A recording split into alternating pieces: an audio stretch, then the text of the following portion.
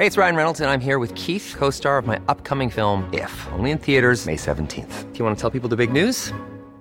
All right, I'll do it. Sign up now and you'll get unlimited for $15 a month and 6 months of Paramount Plus Essential Plan on us. MintMobile.com/switch. Upfront payment of $45 equivalent to $15 per month. Unlimited over 40 gigabytes per month. Face lower speeds. Videos at 480p. Active Mint customers by 531.24 get 6 months of Paramount Plus Essential Plan. Auto renews after 6 months. Offer ends May 31st, 2024. Separate Paramount Plus registration required. Terms and conditions apply if rated PG. I'm Sandra, and I'm just the professional your small business was looking for. But you didn't hire me because you didn't use LinkedIn Jobs. LinkedIn has professionals you can't find anywhere else, including those who aren't actively looking for a new job, but might be open to the perfect role, like me.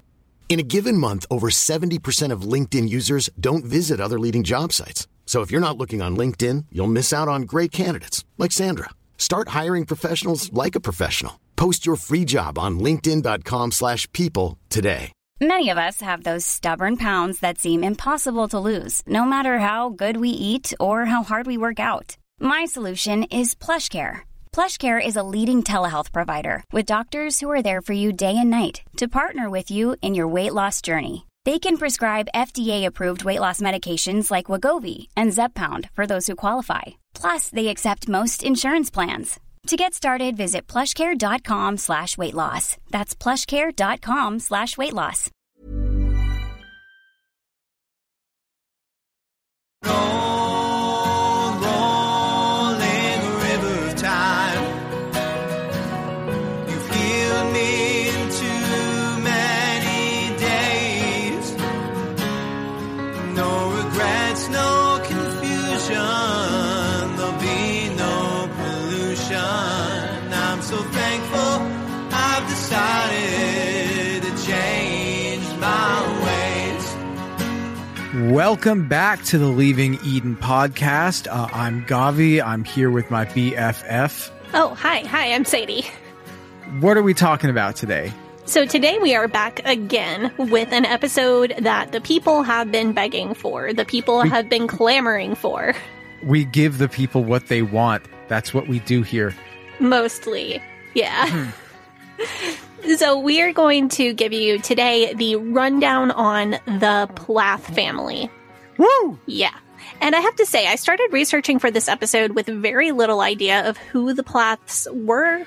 And this went some interesting directions that I wasn't expecting. Yeah, no, that's true. Like we were thinking about doing one on the Bates. We were we were like, we really should cover one of these reality TV fundy families that aren't the Duggars. And then, we saw the news about Barry and Kim getting divorced. We said, well, we should talk about them. So we decided to talk about them. When Sadie started telling me about this, I kind of got the impression that they were just going to be like the dollar store Duggars, but they're really not. Yeah, I expected the same thing. And I think I was confusing the Plaths with the Bates, who are kind of the Wish.com version of the Duggars. The Duggars are Coca-Cola. Right. The Bates are going to be like Safeway brand cola, but the Plaths are Pepsi. So Pepsi's not as hyped. Okay. Not as popular, but they have their own thing going. Okay. Like, quite honestly, I prefer Pepsi to Coke. Ew. Really? Yeah, I'm sorry. That's not correct. Is that a controversial take right there? I don't know if it's controversial. I just know it's wrong. At some point, I'm going to talk to you about the Pepsi challenge because that is it definitively proves that I'm right. Anyway, I think the biggest difference between the Plaths and the Duggars, and I've watched quite a bit of both at this point, is that with the Plaths you can actually kind of stand some of them. You know what I'm saying? Yeah. Like the Duggars, who are you really going to root for? There's no one really for, like, the thing that you're going to root for somebody to do is get out and change everything about their life. Yeah, like there are Duggars that I am sort of a fan of now. Like, I like Jill and Ginger now, but Jill and Ginger were absolutely insufferable on the show.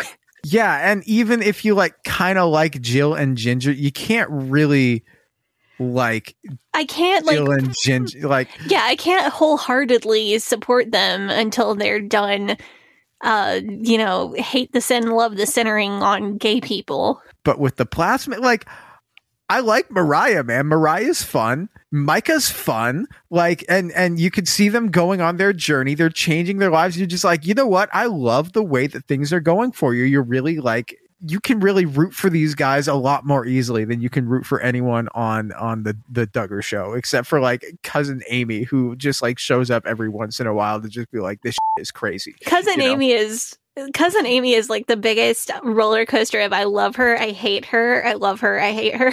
Oh yeah. Oh, for sure. She's so problematic on Twitter. God. So I guess what you're kind of referencing is that Welcome to Plathville is not this show about a big family that's trying to put on a facade of it's all good, look how happy and holy we are, like the Duggars, 19 Kids and Counting are counting on. This is actually a show about deconstruction and family dynamics. And there is actual conflict in this show. See, that's the thing with the Duggars. My biggest impression was like conflict in the Duggar in that family. Conflict is illegal. Well, literally, yeah. That was part of their rules for the family was that they didn't have conflict between each other. And like in Plathville, do you mind if I Mormon swear a little bit? Oh, go ahead. Yeah, in Plathville, crud gets spicy. And you don't have to be able to read through 6 levels of fundy subtext and doublespeak to understand what's actually going on. That's true. I do pick up some fundy subtext in Welcome to Plathville. And spoiler alert for the listeners, we started planning this episode and we were almost done planning the episode and we realized that we still had that much material again, so it was going to have to be a 2-part episode. Woo! So part 1, we're going to talk about background on the family, kind of who they are, what their beliefs might be, and then part 2, we're going to go through the actual events of the reality show Welcome to Plathville. When we get into next week, I do have some little, that phrase, I know where that phrase comes from, and that's fundy subtext. I have some stuff like that for you next week. But yeah, it is a lot more cut and dried on Welcome to Plathville.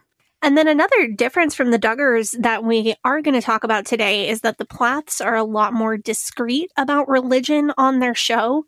Religion is definitely a part of the show, but the Duggars, it was more frequent, it was more constant.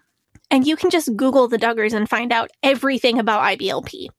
You can find pictures of them and videos of them at ATI and IBLP events. The Bates are a little more closed-mouthed about this. They do quote scripture, they do talk about prayer, but religious activities aren't shown nearly as much as they were on the now canceled Duggar shows. In fact, it's a little difficult to find out exactly what religion the Plaths belong to other than broadly evangelical Christianity. Right, because on the Duggars, you can just Google Duggar Family Blog, and they have just a list of these are the parenting books that we co-sign. These are like the religion books that we co-sign. These are the educational materials that we co-sign. And they'll just put it all right out there. And I have a theory about why the Plaths don't talk about this is the denomination or this is the type of Christianity that we subscribe to. I have a theory about that, and I'm going to tell you what it is in this episode. Yeah, Sadie, who like I am really proud of her for doing. Like it was actually quite a bit of effort and quite a bit of digging that she had to do. But she was able to actually find out some new information about them. I don't know if we've been able to find that information out before.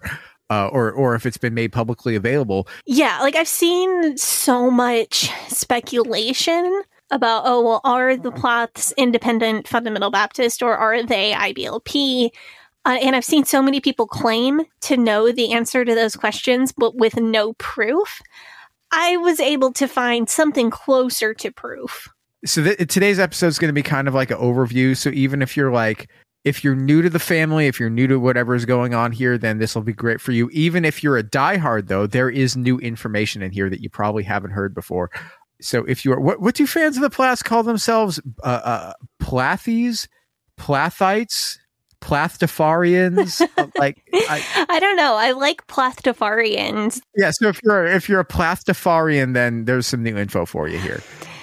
So basically what I was able to do is use some fundy inside baseball knowledge of fundy buzzwords, and I couldn't connect the Plaths to one specific church or one camp of independent fundamental Baptist world, but I was able to put some clues together and at least narrow down their location within the spider web of fundamentalism, and I think I was able to get closer than the internet in general has been able to so far. Yeah, so today is going to be part 1 of our 2-part episode. Make sure you subscribe because next week isn't going to be part 2. Next week is going to be a different episode in which we tell you how to, like, if you're raised in fundamentalism and you want to learn how to do various things, we're going to do a series of episodes based on that. So next week is going to be the first one of those. We're going to talk about how to date. So how to learn how to, like, go on a date, try to get into a relationship with somebody, maybe if you are outside of fundamentalism now, when you were raised in that and you have no context for how to do that. It's going to be a really fun episode. We're going to talk about, just being comfortable around other people. We're going to talk about consent. We're going to talk about all of that good stuff and just learning how to suss that stuff out. But then the week after that is when we are going to come back with part 2 of our Plathville special. Yeah, well, we have to wait an extra week to finish the Plath episodes because the end of season 4 will be happening between the time that we are recording this and the time that part 2 will air. Yeah, I want to know what's going to happen with the divorce. I don't know what's going to happen. We don't know. We're going to give you the background now, and then once the last episode of the season airs, we'll come back with a recap of the show so far. Before we get into that, the Leaving Eden podcast is the podcast mainly about my BFF and co-host Sadie Carpenter's life in and escape from the independent fundamental Baptist cult, which is the cult in which she was raised. We talk about this cult. We talk about other cults. We talk about religion. We talk about fundamentalism. We talk about the real and present threat that cults and cult ideologies pose to society as a whole. And it is our goal to promote freedom of mind, freedom of thought, and freedom of religion. So if you like our show, if you are a fan of our show, there are several things that you can do. You can go and you can join our Patreon, which is patreon.com/Leaving Eden podcast, where you will find bonus content, including extended versions of most of our episodes. You can also find where Sadie, actual cult survivor, talks about what she thinks of The Handmaid's Tale. She has several pieces written about that, which I think were very good. The other thing you can do, you can join our Facebook group, which is facebook.com/groups/Eden Exodus. You can join our subreddit, which is reddit.com/r/Eden Exodus. Both of these are places where you can talk about our show and religion and related topics with other fans. Sadie, is there anything that I'm forgetting about that I need to talk about? Well, we need to thank our Faith Promise Missions tier patrons. I have to thank Riff Raff Sleep Toys. They sent me a sleep toy for Chuck. It's Clover the Bunny. It's incredibly adorable, and it plays music that is scientifically supposed to put babies to sleep. Oh, is that the bunny toy she has? Have I seen that one? Yeah, the really soft, it has her name on it. They customized it for me. Very cute. They say that this song is like scientifically proven to put babies to sleep. And I was like, yeah, right, sure, whatever. And then I just gave her this bunny toy to play with, and she turned on the music right before her bedtime, and she started falling asleep in her play area, which she never does. So I think the scientifically proven thing is actually correct. Look, man, getting your daughter to sleep like when you want her, that's like a superpower. That's like, holy, that's incredible. I'll have a link to them on my Instagram if you want to check them out. But they sent me a real cute toy for Chuck, and I appreciate that. So thank you to Riff Raff. That's amazing. I need to thank our Faith Promise Missions tier patrons, the people who really keep the lights on for us. You guys, we love all our patrons, but the Faith Promise Missions tier patrons are the people that go the extra mile. And your names are Alex Todd, Anisha Patel, Brittany, Brooke Tully, Carrie R., Crystal Patterson, Eleanor Donahue, Emery Fairlosser, Hannah Ross, Hope Norum, Jen Kacharsky, Jessica Tambo, Kay Terwee, Catherine Schneider, Kathleen Moncrief, Kristen Marie, Linda Morgan, Lorena Watson, Michaela Upright, Madeline Cusick, Mary Martin,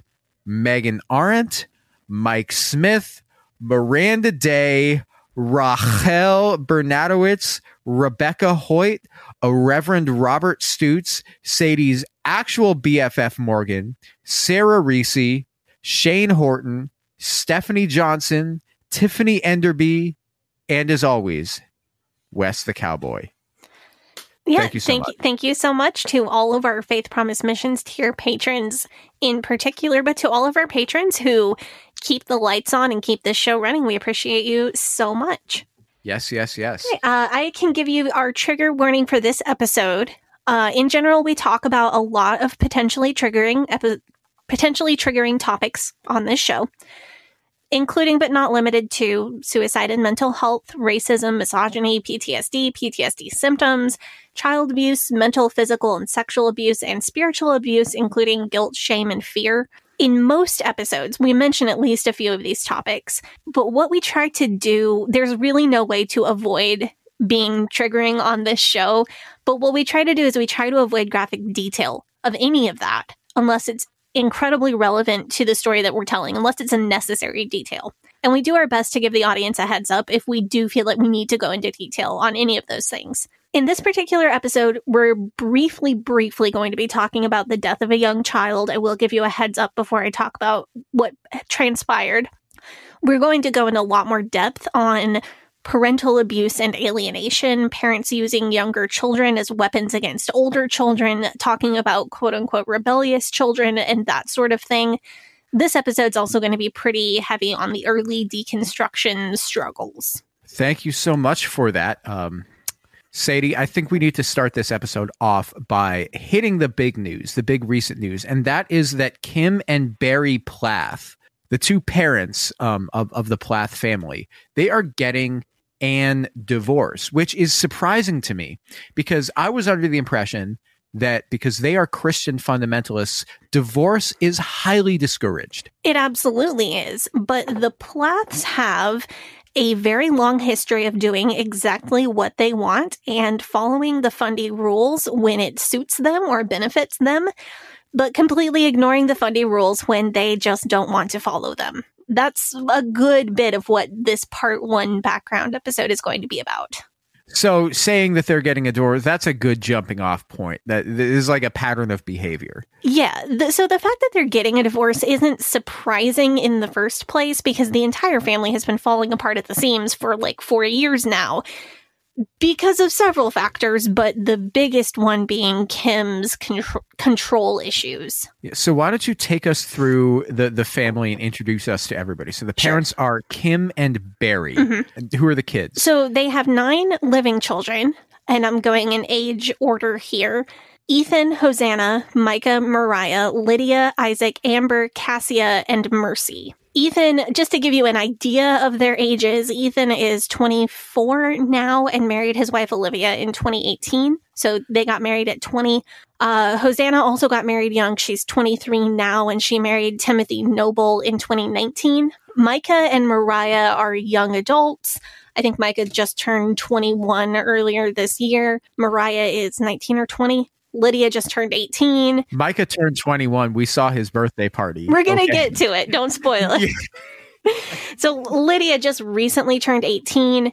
And then Isaac, Amber, Cassia, and Mercy are still minors.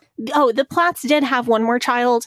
His name is Joshua, and he tragically died in a farming accident when he was 1 year old.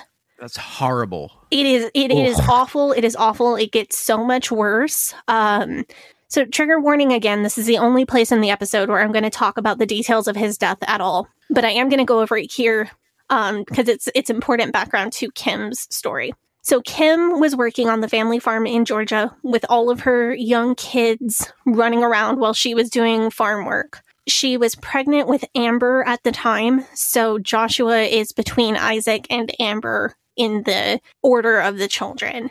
Amber was born in early 2009, but this happened in fall of 2008. Kim was doing farm work. She thought she checked before she moved the car, but Joshua, the 1-year-old, somehow got in the way of the car and she accidentally ran her kid over with the SUV.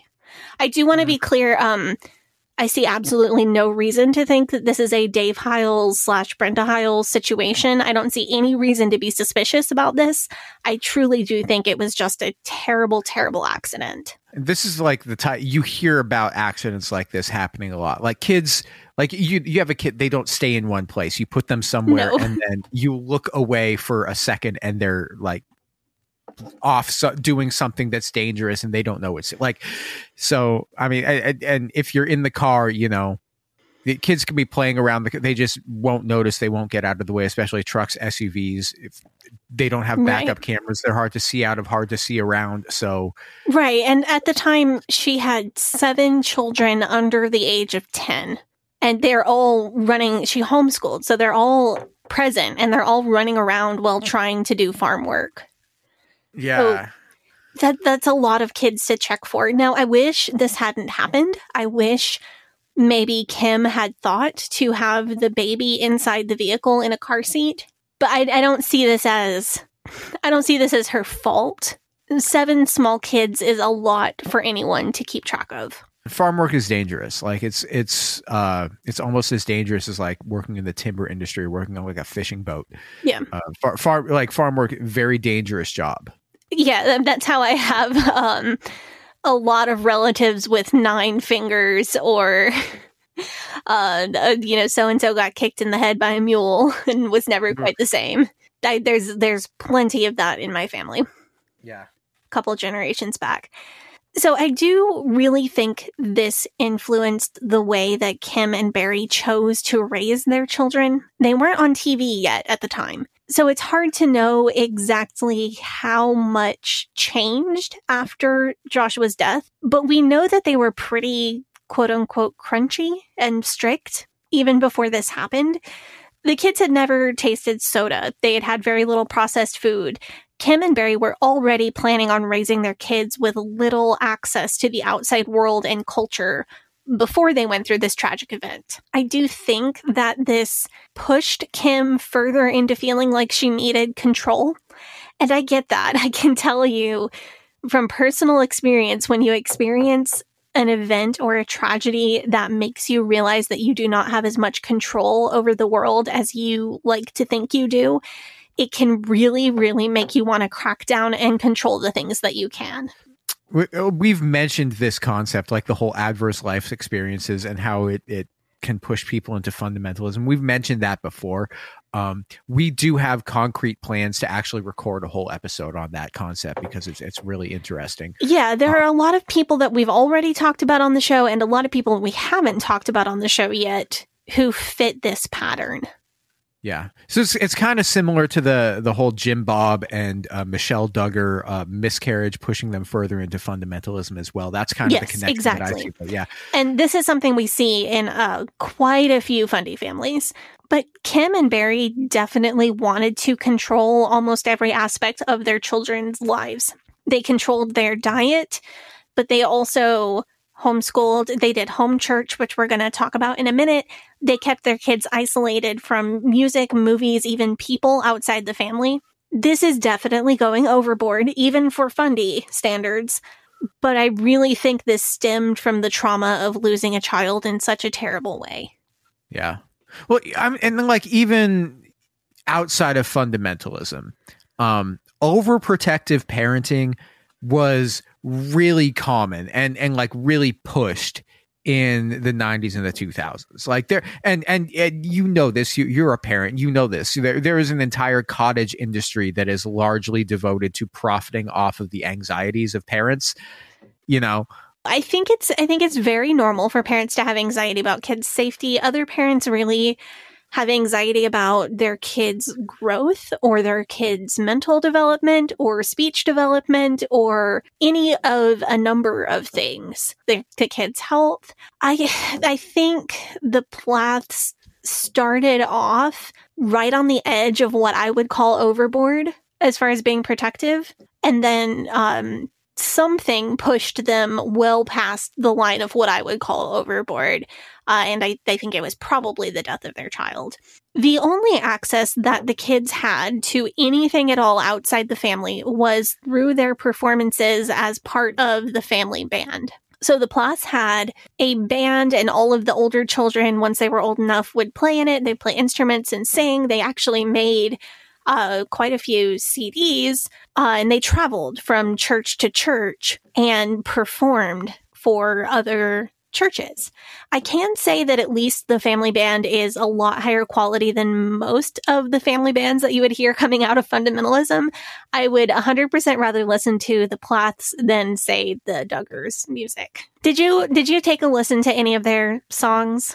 Yeah, let me put a song in right here. Okay, cool. Yeah. Keep on the sunny side, always on the sunny side. Keep on the sunny side of life. It will help us every day. It will brighten all the way. If we keep on the sunny side of life.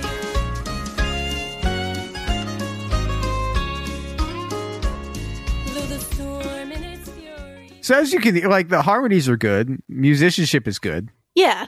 Quality stuff. Like, It is a lot more pleasant to listen to if that is the kind of music that you want to listen to than the Duggars. I'm just saying.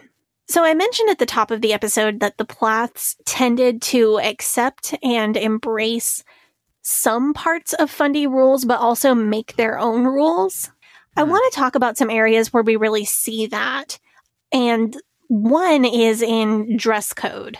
the dress code is always interesting to look at, because it's become almost like like a test for people that we've kind of implemented in our analysis of how fundy this person is or where they sit. You know what I'm saying? Like, it's almost like the fundy equivalent of like the Bechdel test. Well, in fundy world, it very much is that. How you dress broadcasts to other fundamentalists exactly who you are and who you associate with. When I was still in fundy world, I could draw so much information about a person from their clothing alone. Not even women's or feminine clothing, even in men's clothing, which is much less tightly controlled. I could pull a lot of information about a person by whether he was wearing a white shirt or a collared shirt, whether he was wearing short sleeves or long sleeves, whether he had buttons on his collar or not, the cut of his jeans, what kind of shoes someone is wearing. That all says a lot. It is so coded and so important that even clothing that is less tightly controlled still says a lot about a person. So with women, with like the women, we're like what? Skirts, yes or no, and skirt length, necklines, sleeve length, how tight or fitted the clothing is, number of piercings in their ears, hair color, hairstyle, jewelry style, amount of jewelry, makeup style, tanning, shoes, whether or not they're wearing hose, even the materials that someone wears can say something. Like, do you wear lace or do you wear silk? When I was growing up fundy, to explain the lace thing, I could wear like a button-down shirt, like a tuxedo style shirt. Those were kind of in style when I was a fundy teen. So like a tuxedo style shirt that has lace ruffles on the front is fine. A skirt with a lace ruffle at the bottom is probably fine. But I couldn't wear anything with a lace overlay that showed skin under the lace, because that's too seductive. I also couldn't do anything with a lace overlay where if it had a backing material that might look like skin, that's still too seductive. So you can tell what somebody's religious beliefs are specifically by what they're wearing. It's not a direct correlation. It's not like, oh, that person is wearing a skirt that's trimmed in black lace. Clearly, they believe in ransom atonement. It's not like that direct, but that person is wearing a skirt that is trimmed in black lace without an overlay or an underlay of material, they must be this particular camp of Fundy. And I know that this particular camp of Fundy typically believes this set of beliefs. Does that make sense? Yeah. Like, I can tell you're a Hiles Midwest Fundy, or you're a Hiles Camp California Fundy, or you're a Pensacola Christian College brand Fundy, or you are ATI. I could also pick out the IFB from anyone else. So I could see someone and pretty reliably tell the difference between an apostolic person or a Jehovah's Witness or a Mormon or a Pentecostal or an IFB. Interesting. Okay. And those are all people who are like dressing modestly and primarily wearing skirts. But from the style of their clothing, I could still generally guess who they belong to. So, and this is also like why it was such a big deal when Michelle Duggar was seen wearing pants. It was like such a big deal that we had to like devote an entire half an episode to talking about that. Yeah. Yeah, this is one of the reasons that it was a big deal. So back to the Plass though. So back to the Plass. Kim and her daughters always dress what the world would consider modestly on the show, at least until the daughters start getting out. Well, Mariah in particular gets out and starts leaving her control. A lot of the daughters' clothing choices are very IFB approved, but there are little details that I see that set them apart from mainstream IFB. And I'm primarily looking at Kim and Lydia's outfits. Because Lydia, as we will talk about later, seems to be the most devout of the older kids that we do see on the show. Lydia and the rest of the daughters usually wear skirts, but Kim is often seen in capris. So pants are not off the table for the Plaths. Lydia does later wear jeans on the show more. Kim and Lydia are both often seen in sleeveless shirts, like tank top style shirts, which was a definite no-go in the IFB when I was in, although based on the Fundies I know on social media, that may have relaxed a little bit in the time that I've been out. They never change. They never change their standards. They never get more lenient because they never change, never compromise. Wear jeans and t-shirts to youth conference. Never change, never compromise. I saw the videos from First Baptist Hammond Youth Conference this week, and they're all wearing jeans to youth conference now. Wow. Which is so not allowed. Like jeans and t-shirts. And the boys aren't even tucking in their t-shirts, which was so not allowed.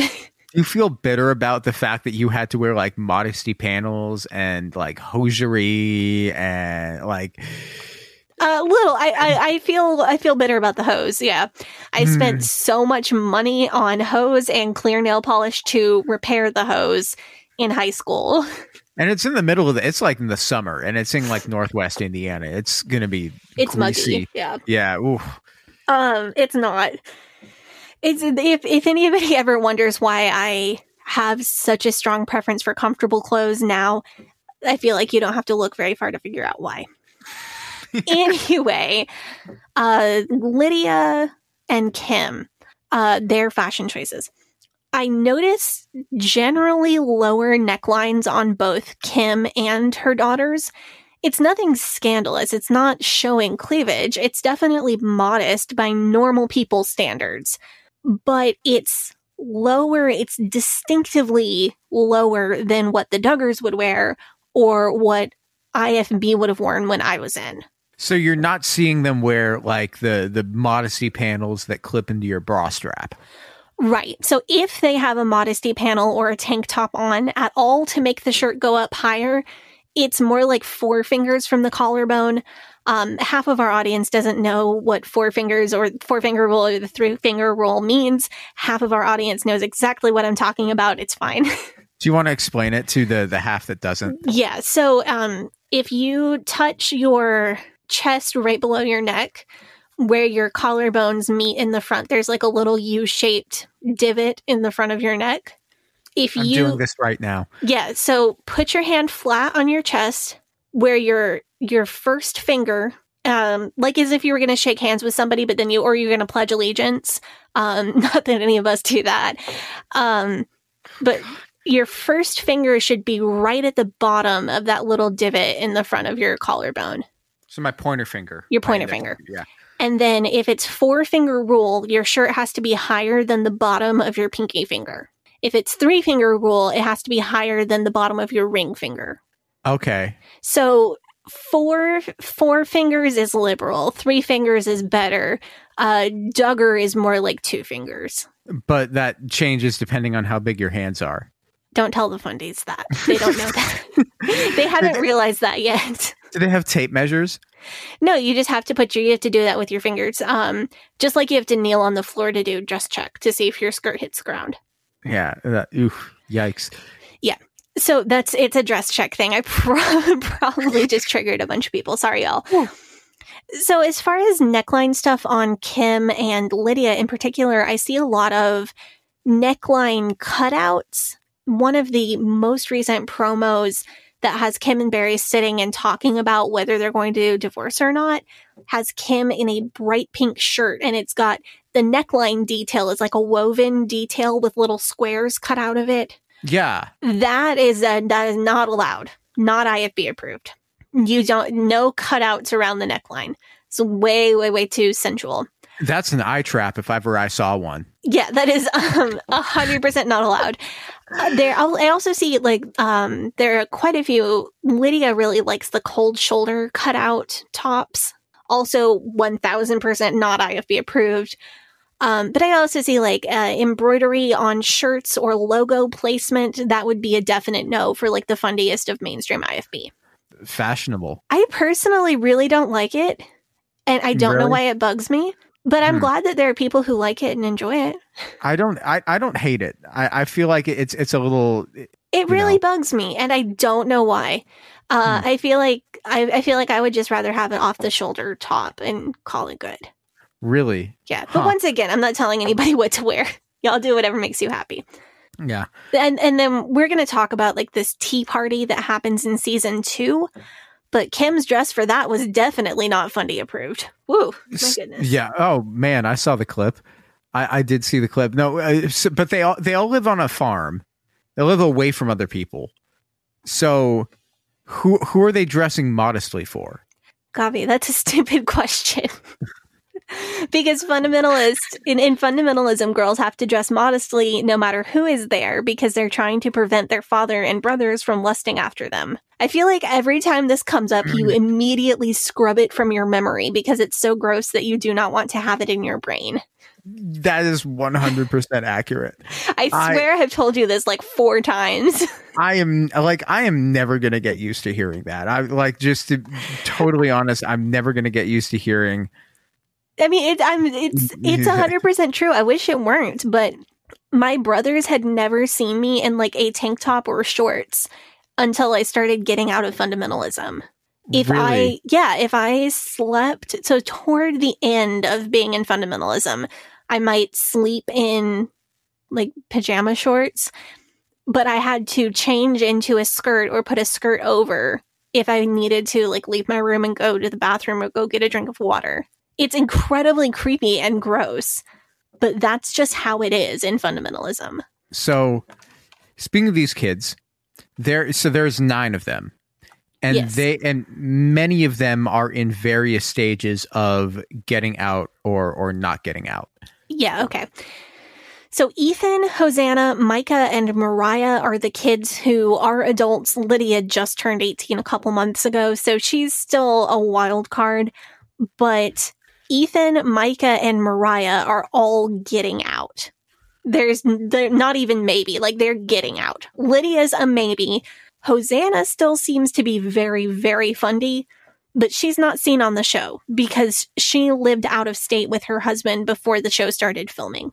We are going to talk about her in a minute here. Yeah, I mean, Micah and Mariah, they're out. Oh, yeah. Yeah. Super out. When we talk about getting out, this is actually, we're talking about actually getting, Sadie getting out. We're not talking about Duggars getting out, oh, I'm going to marry a Calvinist. Yeah, no. When we talk about Plots getting out, we're talking about drinking whiskey straight out of the bottle, modeling, disowning their family on national TV, pole dancing, getting out. Yeah. So we're doing this is real deconstruction on television. This is the spicy stuff. Oh, yeah. And like this is why like this show is objectively 1,000 times better than any of the Duggars TV shows. Just like objectively, it is a better television program.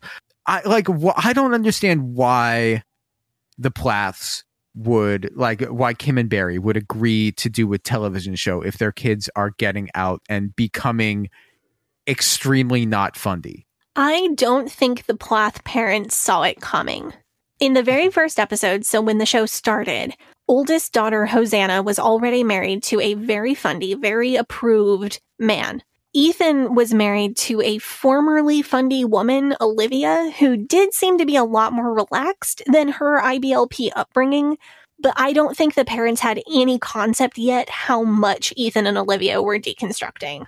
So what they like Kim and Barry sign up and they think that they're like, okay, well, Jim, Bob and Michelle are basically off the air kind of because of the whole Josh fiasco.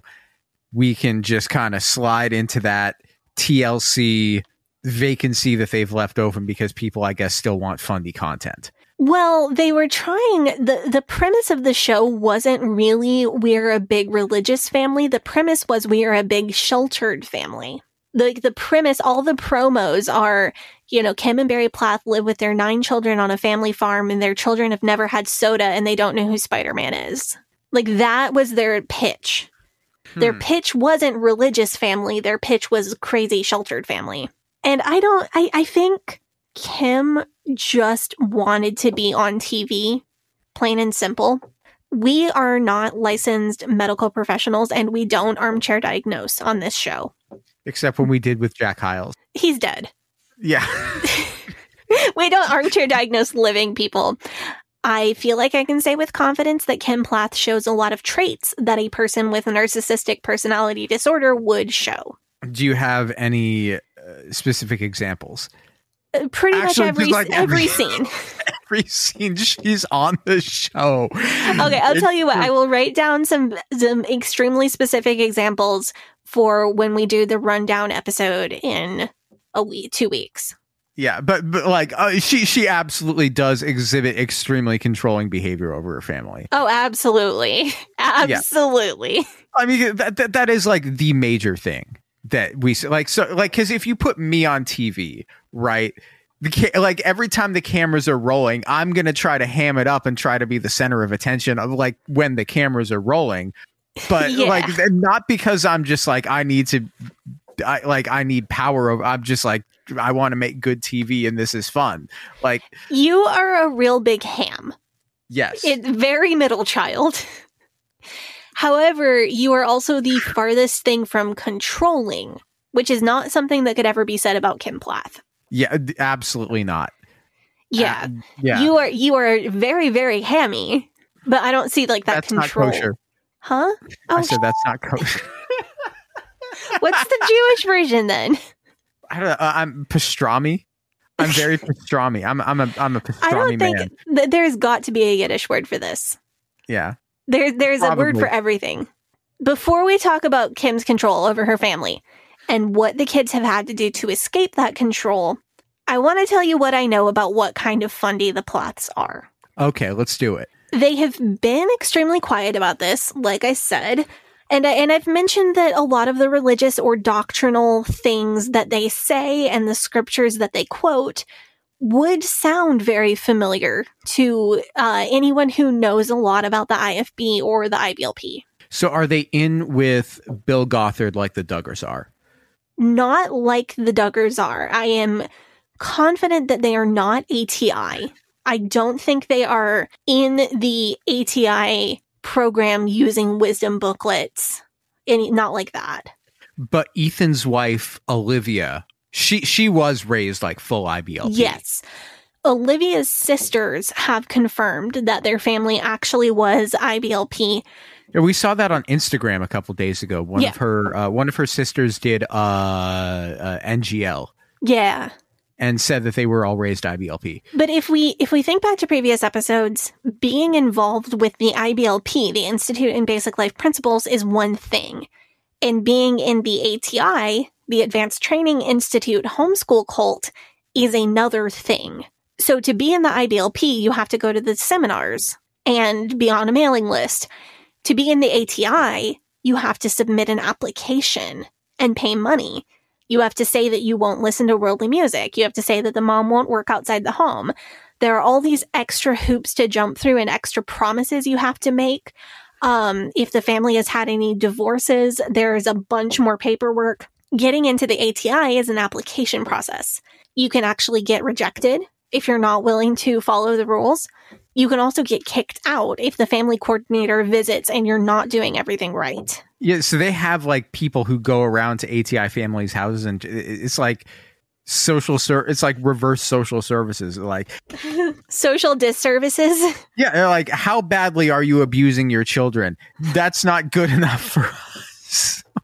You're not messing them up enough. Yeah, you're not traumatizing them enough with your horrible religious teachings. You're not teaching your children which bird is best. You're not. Birds, beats, Battlestar Galactica.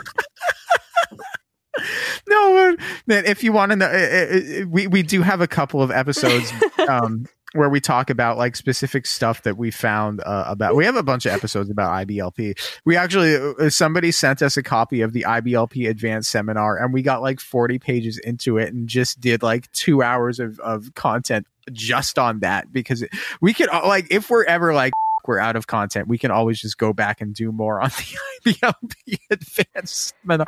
No, I am sitting in a closet full of cult materials right now. We are going to be doing this podcast when we're 80.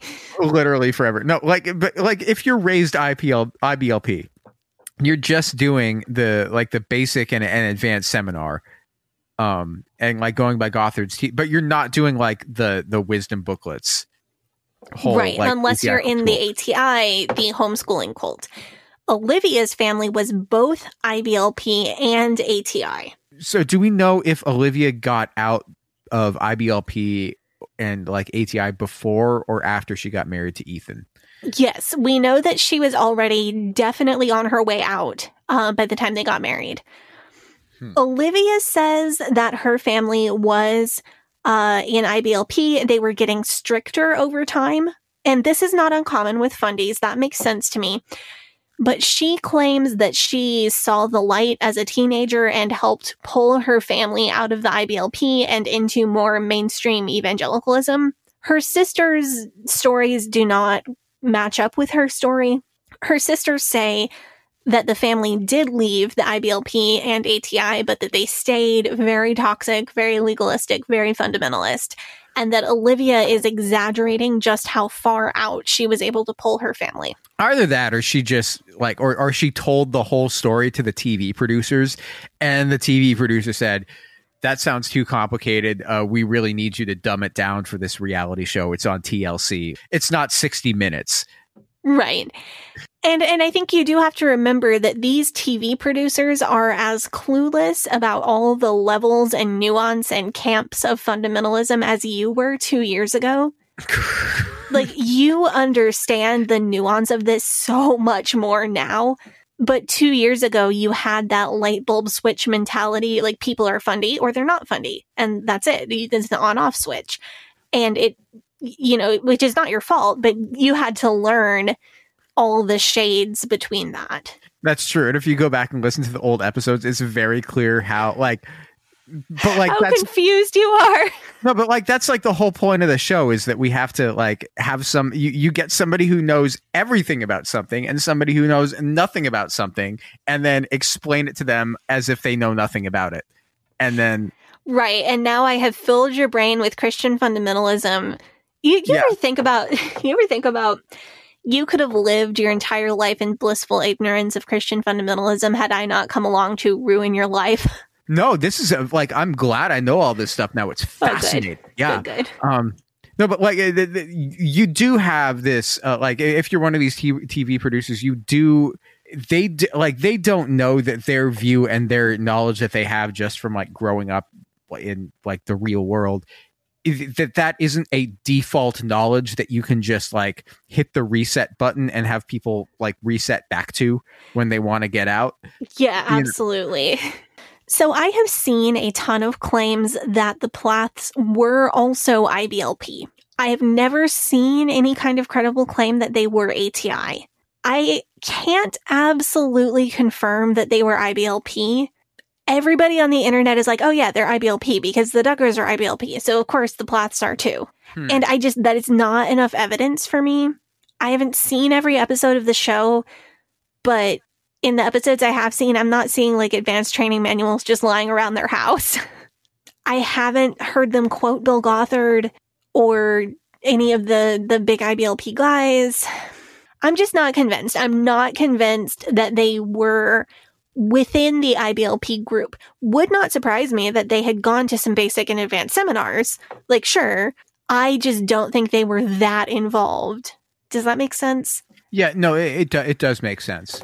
I'll tell you why I think it's so hard to find out after the break. So what we do know, though, is we know that the Plaths are friendly with Michael and Debbie Pearl and No Greater Joy Ministries. The people who wrote the horrible child abuse manual to train up a child, and also the wife abuse manual, which I think is called Created to be His Helpmeet. Not only has there been a lot of interaction between the Pearls and the Plaths on social media, but also Ethan and Olivia met at a family camp that was put on by No Greater Joy Ministries. So speaking of Michael and Debbie Pearl, since you guys liked our episode with Shoshana about healing for the inner hurt, we're going to try to schedule in a time when we can bring her back and like sometime this fall, and we're going to have her talk about To Train Up a Child. We're going to get her back and do that because I think that would be really good content. Yeah, I am looking forward to that. As far as not being ATI, I wasn't able to find online what curriculum Kim used to homeschool her kids. It seems to me like she may have done something more like unschooling or just like a weird mashup of whatever curriculums Kim wanted to use. Notably, the grown kids now say that their history education was especially bad. Mariah said that she became an adult without knowing what the Declaration of Independence was. Wow. Yeah. That kind of reminds me when we were talking to Liz Hunter back in Pride Month, during Pride Month. I remember she said that she found some like old history textbook from like the 1920s or something, or just years and years, just like decades old history textbook, and said, "Hey, Mom, can I use this for history class?" Yeah, like, and their mom was just like, "Yeah, sure, go for it." Yeah. So I feel like that's very much what Kim did. Except for that the kids don't actually get to go to bookstores because they don't leave the farm. Right. Yeah. So do they go to local church, or do they do like the home church patriarchy thing? They did the home church thing. They only attended churches when they were on the road with the family band. So that's very much like a point in the IBLP direction rather than being like right. IFB like you were. Yeah. Right, because the IFB is all about the local church. The local church is the highest authority in your life. And the IBLP and other patriarchal groups are about your father is the highest authority in your life. And that's one of the biggest places the two groups split. So the Plath doctrine is Baptistic, but they weren't affiliated with a local IFB congregation. Home church families, in my experience, are typically one of two major types of family.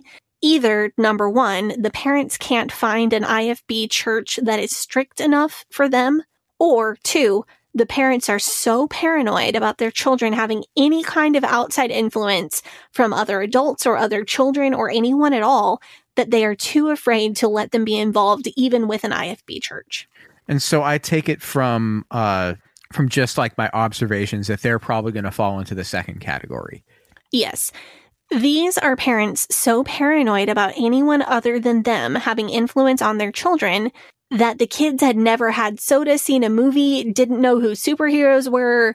They were truly isolated on the family farm in rural Georgia. I don't know if we've said this before. They're in Cairo, Georgia is where they are. I think they say it Cairo, Georgia on the show. Cairo? Egypt is in the Bible. They can pronounce that, right? Let me see. It's in the South. I do want to point out, though, that this is in line with a lot of the teachings in the IBLP and Vision Forum and like the overlap between those two groups. We know that the IBLP and Vision Forum aren't the same thing, but we know that there's a lot of overlap, especially when it comes to like the patriarchal and family teachings. IBLP preachers and leaders were featured in the Vision Forum catalog that we looked through. Vision Forum people spoke at a lot of IBLP events. They diverge over education because the IBLP is more about like, you don't need book knowledge, you need spiritual knowledge. All knowledge is spiritual knowledge. And then Vision Forum is more about a classical education, which means that your kids speak Latin at age 12 and learn about how the Titanic is a model of chivalry, along with a whole load of racist BS. But what these groups have in common, like where they are the same, is the idea that there is no better teacher or influence or friend for a child than that child's parent. And that really overlaps with the Plaths as well.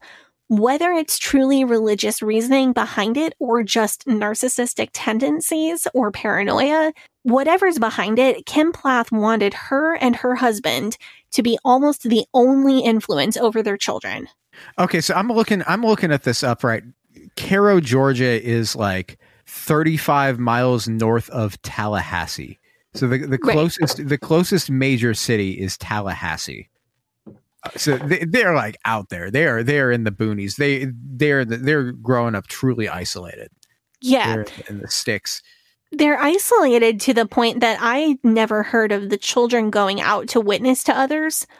I don't think Kim and Barry even go out and like, I don't think they go door knocking or do any of those like very classic IFB things. So when it comes to like finding husbands, finding wives for their children, are they going to go about it in the same way as Jim Bob, where, you know, he's going to go look for another godly man at one of these IBLP conferences and be like, you have a son or a daughter, I have a son or a daughter. Let's join our two families, like is like Robert Baratheon. So Ethan and Olivia met at a church camp, and then Olivia and her family visited with the Plaths. Apparently, Kim and Barry were hoping that the two of them would hit it off, but they formed their own connection over time, and they did fall in love. So that is a very Duggar-style romance there. We're going to circle back to Ethan and Olivia so much more in part 2, but I want to talk about Hosanna Plath Noble and her husband, Timothy Noble. Because while you had COVID, I did an incredibly deep dive into Timothy Noble, and that gave me so much insight about what kind of fundamentalists the Plaths might be by virtue of seeing who they associate with. Yeah, and Sadie did put like quite a lot of effort into figuring out exactly what camp of IFB they're all in. I'm extremely proud of this. Let's go take up the offering. When we get back, I'll take you down the extremely long rabbit hole that I went down on this. Sounds great. Let's do that. Even on a budget, quality is non-negotiable. That's why Quince is the place to score high-end essentials at 50 to 80% less than similar brands. Get your hands on buttery soft cashmere sweaters from just $60, Italian leather jackets, and so much more. And the best part about Quince, they exclusively partner with factories committed to safe, ethical, and responsible manufacturing. Elevate your style without the elevated price tag with Quince. Go to quince.com/upgrade for free shipping and 365-day returns. Hey, it's Ryan Reynolds, and I'm here with Keith, co-star of my upcoming film, If, only in theaters May 17th. Do you want to tell people the big news? All right, I'll do it. Sign up now and you'll get unlimited for $15 a month and 6 months of Paramount Plus Essential Plan on us. MintMobile.com/switch. Upfront payment of $45 equivalent to $15 per month. Unlimited over 40 gigabytes per month. Face lower speeds. Videos at 480p. Active Mint customers by 531.24 get 6 months of Paramount Plus Essential Plan. Auto renews after 6 months. Offer ends May 31st, 2024. Separate Paramount Plus registration required. Terms and conditions apply if rated PG. And now, a word from our sponsor, BetterHelp. How well would you take care of your car if you had to keep the same one for your entire life? I know I would never miss an oil change or a tune-up. Well, that's just how our minds work. But so often we leave our mental health neglected, and we don't make it a priority. Taking care of your mental health changes the way you go through life. Without proper maintenance, small setbacks become major catastrophes, so it's important to invest time and care into keeping our minds healthy. There are plenty of ways to support a healthy brain, like learning a new language or getting a good night's sleep. There's also BetterHelp online therapy. Therapy has helped me be more successful in pretty much every aspect of my life. Being able to properly process my life experiences has allowed me to be more productive, happier, and more creative. BetterHelp provides online therapy and offers video, phone, and even live chat therapy sessions, so you don't have to see anybody on camera if you don't want to. Our listeners get 10% off their first month at betterhelp.com/Eden. That's betterhelp.com/Eden. Hey, Sadie here. If this is your first time listening to the Leaving Eden podcast, make sure you go back and check out episode 57. It's a primer episode for new listeners. That episode tells my personal story and gives you all the terms and information that you'll need to know going forward. Also, check out our cult true crime series, The First Family of Fundamentalism, so that you can get the whole cult story. If you like our show, you can support us by joining our Patreon, where we have extended and uncensored episodes as well as other bonus content available. You can also join in the discussion in our Facebook group. That group is called Eden Exodus. Tell a friend, tell a family member, tell your worst enemy. The Leaving Eden podcast is a fully independent podcast, and we really appreciate your support. Now, back to the show. All right, we are back from our break. We're talking about the Plaths, Kim, Barry, Hosanna, and we're talking specifically about what kind of fundy the Plaths are, or what kind of fundy they may be. We think, maybe, possibly. This is new information. Nobody knows this. You heard it here. I am the only person in the entire world. So this is where you feel free to imagine me as that guy with all the Post-it notes on the wall with the red strings going between them. You mean Charlie from It's Always Sunny in Philadelphia? Yes. Looking for Pepe Sylvia? Yep. Yeah. Okay, here we go. So, Hosanna, the oldest Plath daughter, second oldest child, met Timothy Noble at the National Quartet Convention. The NQC was a thing that the Plaths attended in conjunction with their whole family band thing. The National Quartet Convention is a huge yearly gathering for Southern gospel music. Listener Sarah is squealing right now, I'm sure. It is focused on old school quartet music, but it's not only for quartets. It's for all Southern gospel music performers. So, like, for an example, the Gaither Vocal Band, one of the absolute biggest names in Southern gospel, they're not a quartet. It's a Southern gospel music convention that's quartet focused. Interestingly, so Tim and Hosanna meet at that. They get married. Timothy and Hosanna's wedding is where we see the tenuous friendship between the Rodriguez family and the Plath family for the first time. Oh, yeah. Jill Rodriguez is famous for blasting her very small connection to the Duggar family all over social media. She's also well known for leaking the invitations for one of the Duggar girls' weddings online. She was invited to Timothy and Hosanna's wedding because Nuri was a bridesmaid. So they're like close. Yeah, so Nuri and Hosanna are close, and then Hosanna was a bridesmaid in Nuri's wedding as well. We don't know when this friendship started or how good of friends the parents were, or if this was just a friendship between some of the Rodriguez girls and some of the Plath girls. Kind of hard to tell. But what we do know is that Nuri and Hosanna are very close friends. Apparently, Jill live streamed Timothy and Hosanna's wedding on the internet without permission and posted pictures before the bride and groom were able to. That is such an on-brand move for J-Rod. That is like the most J-Rod of J-Rod things to do. Yeah, she also she also made Nuri wear a modesty undershirt under her already modest bridesmaid dress, like kind of just to flex. Damn. So that's like, wow. Yeah. So that's like the fundy equivalent of wearing like two watches. You know how you see rappers wear two watches on Instagram, like, and they're both like the bust down models with like the diamonds in them, like.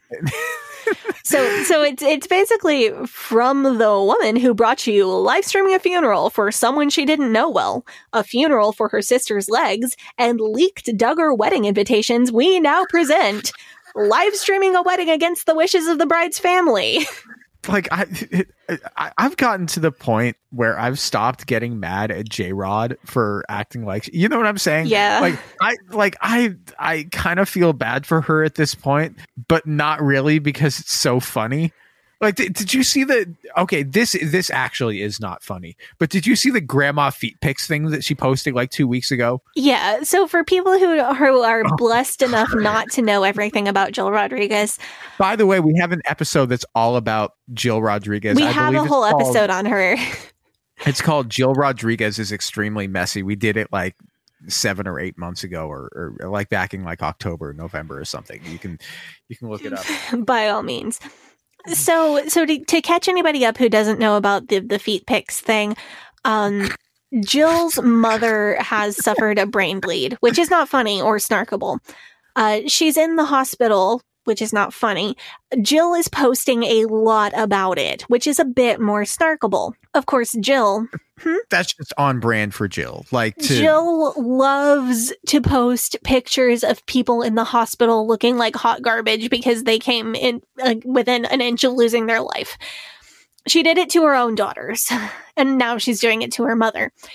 In classic oversharing fashion, Jill is posting pictures of her mother's feet because she did her nail polish. And Jill said something like, I was so happy that I got to serve my mother in this way. So not only is she posting pictures of her mother when her mother can't consent to having pictures taken or shared to Jill's thousands of followers in a vulnerable state, she's also making it all about herself and like the service that she did to her mother. So A of all, I think it is highly likely that because Jill and Kim are both very good at making like everything about themselves, that they're probably best friends. That's just that, or they hate each other. Yeah, that or they, because they keep taking each other's airtime. No, but like second, like in this picture, like it's like just a picture of a foot with like admittedly very nice looking nails on it. But like you can see the foot has a hospital bracelet on it, and the caption is something like, these are the feet of the hardest working like woman I know, or so, which is like, it's a nice caption, but the fact is like, these are the feet of is what makes it like very, very weird. I know this is an episode about the Plaths, but this J-Rod thing is so bizarre that like, I cannot not bring it up. No, that's fair. J-Rod has intertwined herself with the Plaths, and therefore it is fair game. You know, and I know we both know people who are just like eternally online, and they believe that their every thought and their every like musing needs to be documented, and everything they do needs to be documented. But then I feel like if you combine that with somebody who grew up fundy, which means you're somebody who grew up with zero boundaries and zero sense of what is and isn't appropriate to people in the outside world, then, and like Instagram is also accessible to everybody in the outside world. And then they like that's kind of what I see going on here with J-Rod. So I've just kind of stopped being mad at her anymore. I'm just like, she doesn't know. She gets hella attention, but all the people she gets attention about this stuff from are people who are just like, yeah, she's just such an extreme example of this. I do want to point out that I don't think it's that she thinks every thought has to be documented. I think she sees herself as a Christian hero. So not only do her thoughts need to be documented, she's thinking that she's inspiring others in their faith. Like she thinks of herself as like a leader or someone to look up to. So if she has something good happen, she has to post about it. Like, see, God blesses you if you are as righteous as I am. And if she has something bad happen, like her mom being in the hospital right now, she has to document it because it's, see, God will sustain you through horrible tribulations. I mean, honestly, I think Jill is a product of fundamentalist misogyny. Yeah. Because if she were allowed to be a pastor, I think she'd be maybe less insufferable. So we may run back by J-Rod on the way out of this episode, but I gotta get back to this Timothy Noble thing. So I looked up Timothy Noble and his family using my millennial person social media stalking skills to see if I could nail down what kind of people they are. The Noble family, very similar to the Plath family, had a traveling group of singers and instrumentalists, a family band, and then that kind of broke up and fell apart naturally as older children started growing up and getting married. Some of the Plath kids are fairly talented, but the Noble family had something that the Plaths didn't, a legitimate prodigy. Timothy Noble was an excellent pianist from a very young age. You can look up on YouTube. There are videos of him performing more recently and performing as a preteen. He's actually very good. He's a very legitimate, natural talent. He's also an extremely talented vocalist. I don't personally care for his style, but he's clearly well-trained and actually very good. Did you listen to the clip of him singing that I sent you? Yeah. What do you think of his voice? I think he's a good singer. I don't enjoy his style, but I can certainly appreciate the talent and the training that he has done. Yeah. Yeah. A talented guy. If you're going to do that sort of like that's, you know. And it's also very surprising because he's not a big dude and he's got a really, really rich baritone voice, which is always interesting. You look at him and you're like, oh yeah, that guy's got to be a tenor. Nope. Anyway. That's never how it goes. It's always like the long and lanky dudes who have just like the deepest voice. So when I say the Noble family is low profile, they are low profile. I wasn't able to find social media for any of them. Timothy has a website that is primarily for booking him and Hosanna to play music at your church. And that's about the extent of their existence on the internet. No social media. Yeah. So like the exact opposite of J-Rod. Yeah, if they have it, it is locked down or it is under fake names. I didn't even find a business page for the family band or a business page for Timothy and Hosanna. I respect that. No, I totally do too. So looking further into Timothy Noble did give me some good leads. I found an old news article about him playing piano for a community event when he was a teenager. That article mentioned where he attended school, which was bingo. So he attended Temple Baptist Academy in Howard, Ohio. It didn't mention where the family went to church, but in fundamentalism at large, it's most common that a family who would send their kids to an IFB Christian's private school would attend the church that sponsors the Christian school. And if it's truly a fundamentalist school, it is always going to be sponsored by a church. Like how my church and my school were the same entity. Because the local church is the greatest authority in your life. And the school is not valid unless it is under the umbrella of a local church. Just like how Hyles-Anderson is under the umbrella of First Baptist Church of Hammond. So what camp of the IFB is, what is it? Temple Baptist Academy in Howard, Ohio? Who are they under? So they are connected to Mount Vernon Baptist Temple in Howard, Ohio. I dug into that. Mount Vernon Baptist Temple does not have Independent Fundamental Baptist prominently on their website, but that is becoming much more common, especially as there's so much bad press about the IFB right now, deservedly. So I looked into the Mount Vernon Baptist Temple website. I read the bio of their current pastor. Their current pastor had tons of IFB buzzwords in his bio. The church website did say that they're KJVO, but what was in the pastor's bio that really perked my ears up was local New Testament church. Huh. That is IFB. Why? Why is local? Because that is a buzzword, and what it is connected to is this idea of the church being the authority in your life. Oh, okay. And New Testament church means IFB. Also in his bio was that he attended Crown College, which is so definitely IFB. Yep, there we go, IFB. Another staff member, so further confirmation, another staff member at Mount Vernon Baptist Temple now, and this may not be the same pastor as when the Noble family hypothetically attended there, but it does say a lot about, like, the church is only going to hire pastors from the same kind of generational line of pastors.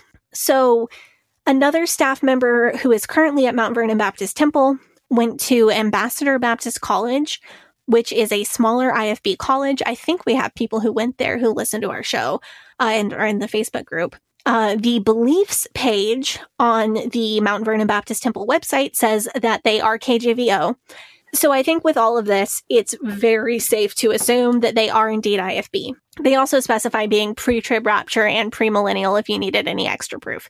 It's just got IFB written all over it. So I can't say if this church is formally associated with the IFB movement. This could be a church that got fed up with SCOP or got fed up with Hyles and distanced themselves from the term IFB, but were not wild enough to join the NIFB. This is an IFB church, though. Absolutely. So another point, this is just an interesting tidbit that I turned up on the church website, but it's another point in the IFB column.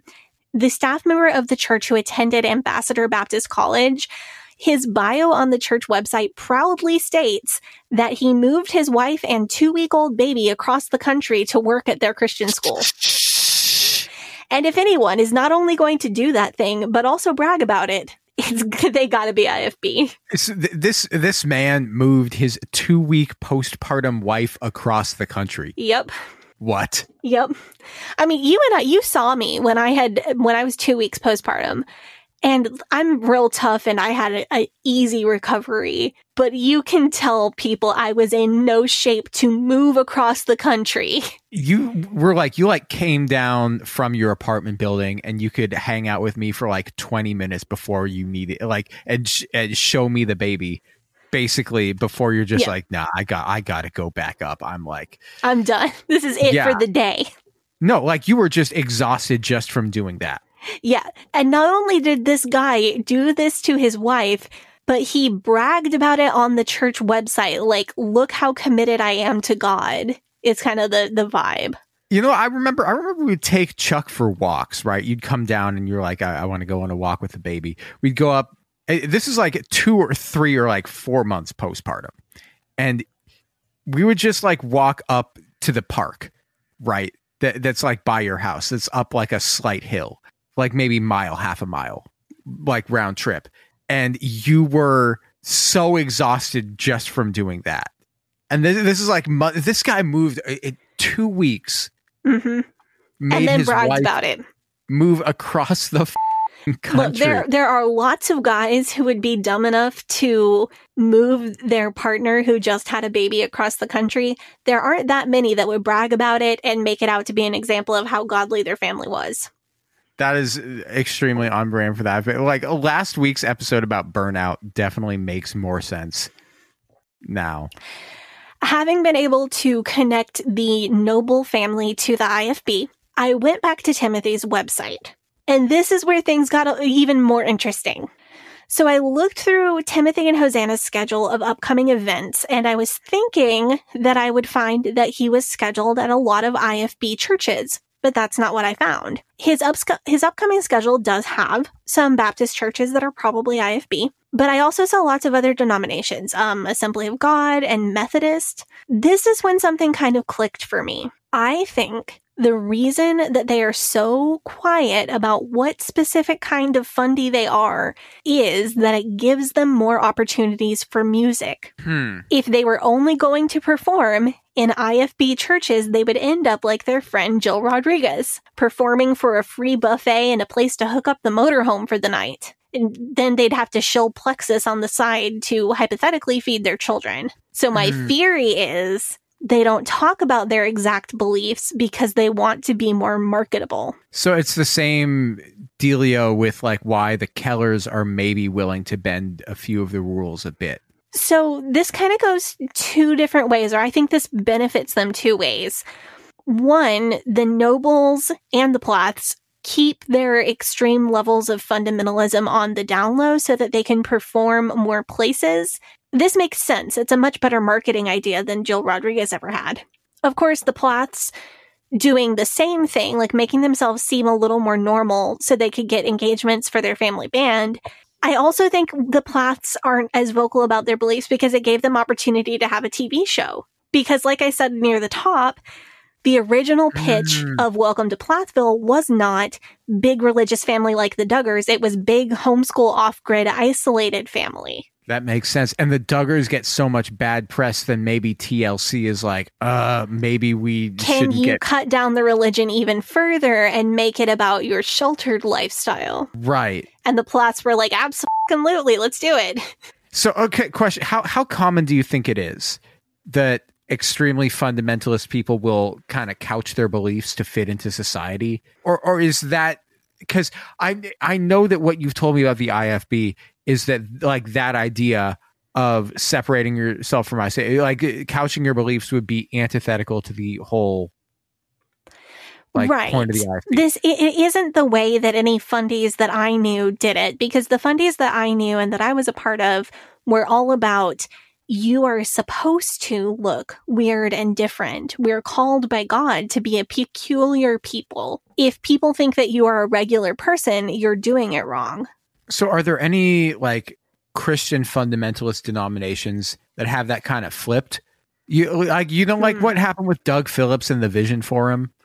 I don't know of anyone who is super evangelistic and doing the be attractive to the world and sneak in the gospel thing.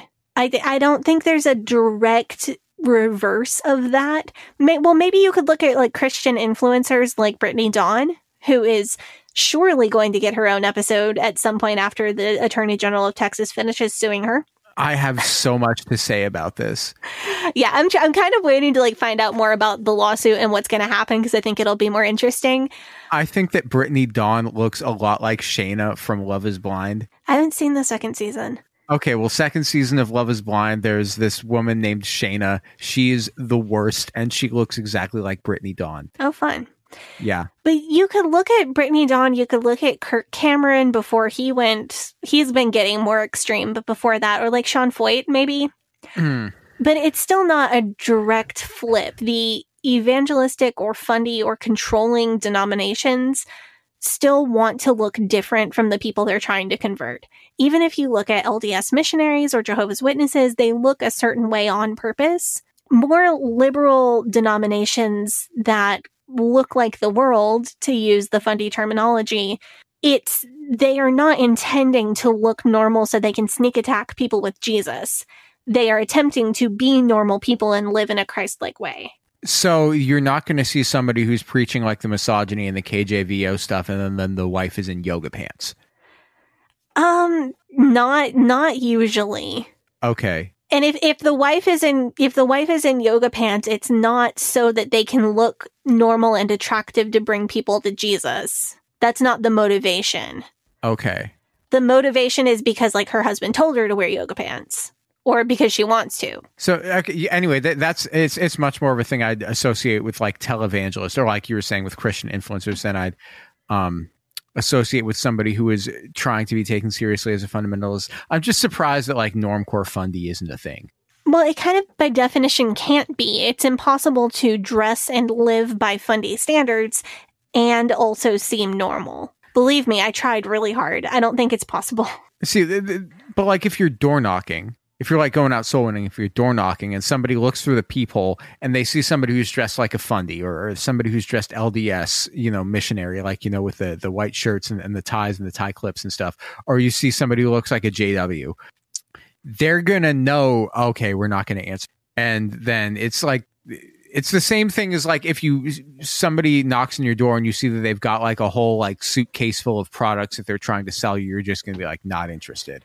Yeah, but what could somebody wear to knock on your door that would make you actually open the door? I don't know. If they're just dressed like a normal person, then I'd be like, oh, maybe they need like a glass of water or something, or they have an emergency or something. Their car broke down, Yeah, but fundies are not able to dress like normal people because of all the rules. Huh. So even if you tried to look normal, you'd look even weirder. You've seen pictures of me in high school trying to look normal. I did not look normal. Yeah, it's just like normal on top and then jean skirt on the bottom, just like that goes all the way to your ankles, and it just doesn't. And then you're still going to look not normal. Yeah, okay. Like all of the normal things that I've seen, the normalest I've seen you dressed is like jean skirt and hoodie. Right. Yeah. And the hoodie, I'm like, okay, normal. Jean skirt, just like it throws the whole look into the avenue of not normal. Yep. So I have one more note before we finish up with Timothy and Hosanna here. Timothy's website is timothynobleplacepiano.com, and this rang a bell to me, and I thought, oh, surely he's not associated with Dino Katsinakis, because Dino Katsinakis, the Christian Liberace, who I've mentioned to you before, I was a huge teenage fan of Dino, and I remember that his website at the time, maybe 10 or 12 years ago was DinoPlaysPiano.com. So you have the URL as like a tribute to your... Uh-huh. Okay. Could it be?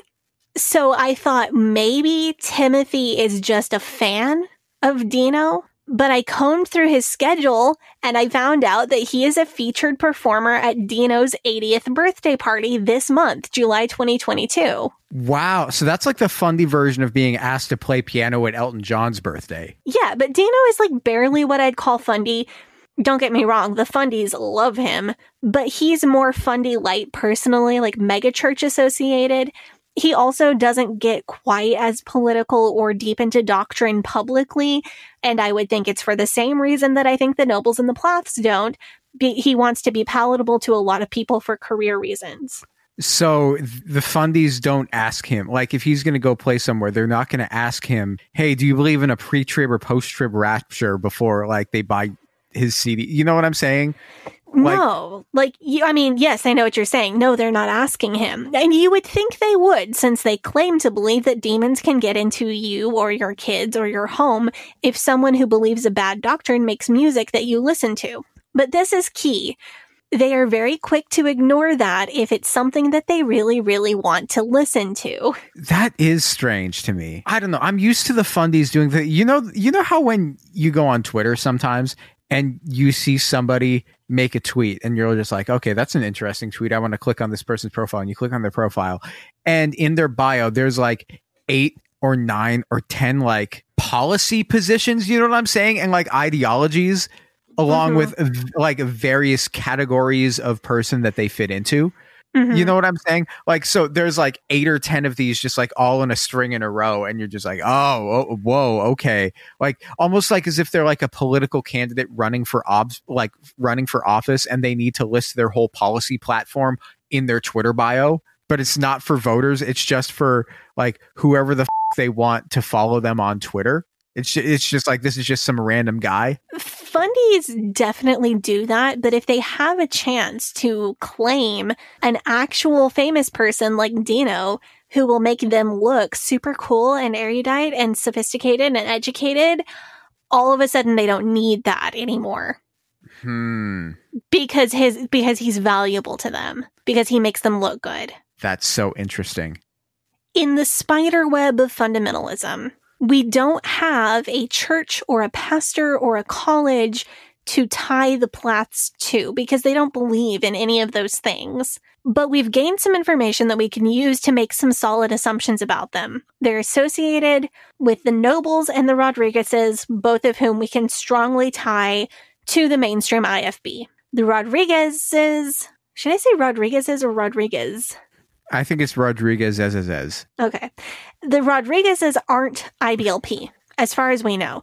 I feel like if J-Rod was super into IBLP, she would never shut up about it. But the Rodriguezes show the influence of IBLP teachings. They are affiliated with Quiverful, homeschooling, and courtship, and Jill Rodriguez has an on-again, off-again friendship with Debbie Pearl. Jill has, made her mad. Jill has shamed her daughter on social media, if I'm recalling correctly. Jill had a huge beef with Debbie Pearl, but now I think Jill is trying to get back in good with Debbie Pearl. Nuri and Kaylee Rodriguez lived with Debbie Pearl for a year one time for something.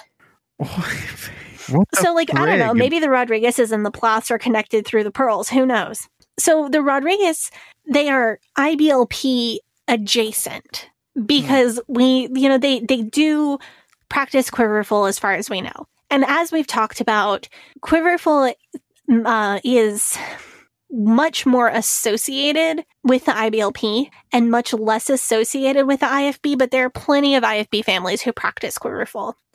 Homeschooling is much more strongly associated with the IBLP, and IFB families are more likely to send their kid to an ACE or a Becca Christian school out of their church, but there are plenty of IFB families who homeschool. Courtship is much more heavily associated with IBLP Vision Forum type people, but there are plenty of IFBs who do courtship. The Rodriguezes do. So right at that lake, IBLP adjacent Fundy IFB that's where the Rodriguezes are, and we know it. And I think we can put the Plaths there too, because we know that the Plaths were at least hanging out with IBLP families at the kinds of camps and conferences that they went to. And IBLP families are not only supposed to associate with other IBLPs, but they are only supposed to associate with people who are close, people who have very similar beliefs, if not the exact same. So on one side, we can put the Plaths firmly IBLP adjacent. They're also associated with the more fundamentalist side of Southern gospel music, which is outside of what the IBLP would recommend. Even in the IFB I grew up in, which was much more moderate, we weren't allowed to listen to any modern Southern gospel music. Why? It has drums? You remember I played that song, We Want America Back, for you on the July 4th episode? Oh, God. We had our own covers of that because the arrangement I played for you was too sinful with drums. Something is wrong with America. That one, yes. The Plath, and that's what makes me think more IBLP adjacent than strict IBLP, because that style of music is not allowed in the IBLP, in most families at least. Their parenting philosophy, though, has a ton in common with Vision Forum and IBLP and patriarchy. Although, I just don't think we can guess that they formally belong to IBLP. Of course, they are buddies with the Pearls, and I can't imagine a more scathing way to say that somebody's parenting is probably awful. We're going to talk all about their parenting next week. Oh, God, yes, we are. Or not next week, 2 weeks from now. So this has been just so much on background, like figuring out who these people are. I want to talk about the events of the show, and I'm excited to get to that. I feel like the deep dive into the fundamentalism itself was something that I have not seen a lot, and I really wanted to do that because when fundamentalism affects and informs every aspect of a person's life, understanding their beliefs tells you a lot about them. I think at this point, our audience probably sees the value of this like I do. Whether you started like me with a lot of knowledge about the different camps and in-groups within fundamentalism, or whether you started more like Gabi where you knew less about it, I think at this point our audience can appreciate why this means something to me. I know a lot of people, people who are listening now, you want to hear us talk about the specific things that happen in the show.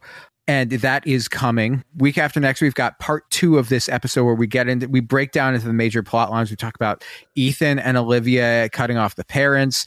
We talk about Mariah's music and modeling and all that stuff she's trying to get into. We talk about Micah going to the strip club. I feel like Micah going to the strip club is going to be a major plot point of our episode. Honestly, I feel like Micah going to the strip club should almost be its own episode. But we it was so fun. It was so fun. Anyway, next week, what we've got coming up is we've got an episode, like I said at the beginning, about learning how to date like a normie, I guess, or whatever. Learning how to date in a way that works for you if you're coming out of fundamentalism, or if you're coming out of like one of these groups that's like, you know, that teaches you that men and women can't be in the same room together, or, you know, is hella into courtship or whatever.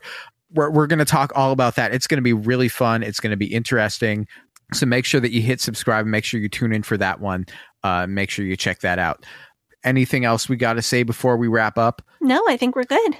All right. Yeah. So if you like our show, if you're a fan of our show, you can join our Patreon, which is patreon.com/Leaving Eden podcast. You will hear an extended version of today's episode. And there's going to be quite a bit of fun stuff that ends up on that extended version, and an extended version of many of our other episodes, most of our other episodes, I do believe. And you can find Sadie's writings about The Handmaid's Tale. So if you ever want to know what an actual cult survivor thinks about The Handmaid's Tale, you can check that out on patreon.com/Leaving Eden podcast. You can go and join our Facebook group, which is facebook.com/groups/Eden Exodus. You can join our subreddit, which is reddit.com/r/Eden Exodus. You can follow the show on Facebook, Instagram at Leaving Eden Podcast, on Twitter at Leaving Eden Pod. Sadie, do you want to plug your social media? Sure thing. You can follow me on Instagram at Sadie Carpenter Music. You can follow me on Twitter at HellYeahSadie. And you can follow me on TikTok at Sadie Carpenter 1. And you can follow me on Facebook, Instagram, and Twitter at GAVRIELHACOHEN. Thank you so much for tuning in today. We'll hope that you tune in the future. It's going to be good. Bye-bye. But old rolling river of time healed me in too many days. No regrets, no confusion, there'll be no pollution. I'm so thankful I've decided to change my ways. I'm so thankful I decided to change my ways.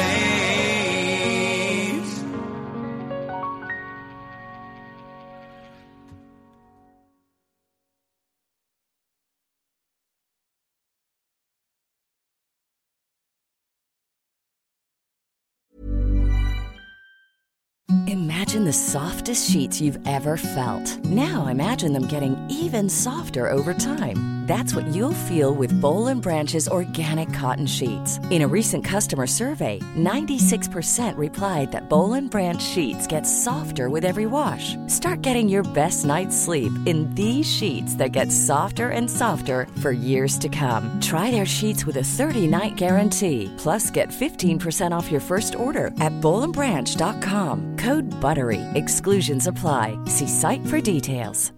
Hi, I'm Daniel, founder of Pretty Litter. Cats and cat owners deserve better than any old-fashioned litter. That's why I teamed up with scientists and veterinarians to create Pretty Litter. Its innovative crystal formula has superior odor control and weighs up to 80% less than clay litter. Pretty Litter even monitors health by changing colors to help detect early signs of potential illness. It's the world's smartest kitty litter. Go to prettylitter.com and use code ACAST for 20% off your first order and a free cat toy. Terms and conditions apply. See site for details. Even when we're on a budget, we still deserve nice things. Quince is a place to scoop up stunning high-end goods for 50 to 80% less than similar brands. They have buttery soft cashmere sweaters starting at $50, luxurious Italian leather bags, and so much more. Plus, Quince only works with factories that use safe, ethical, and responsible manufacturing. Get the high-end goods you'll love without the high price tag with Quince. Go to quince.com/style for free shipping and 365-day returns.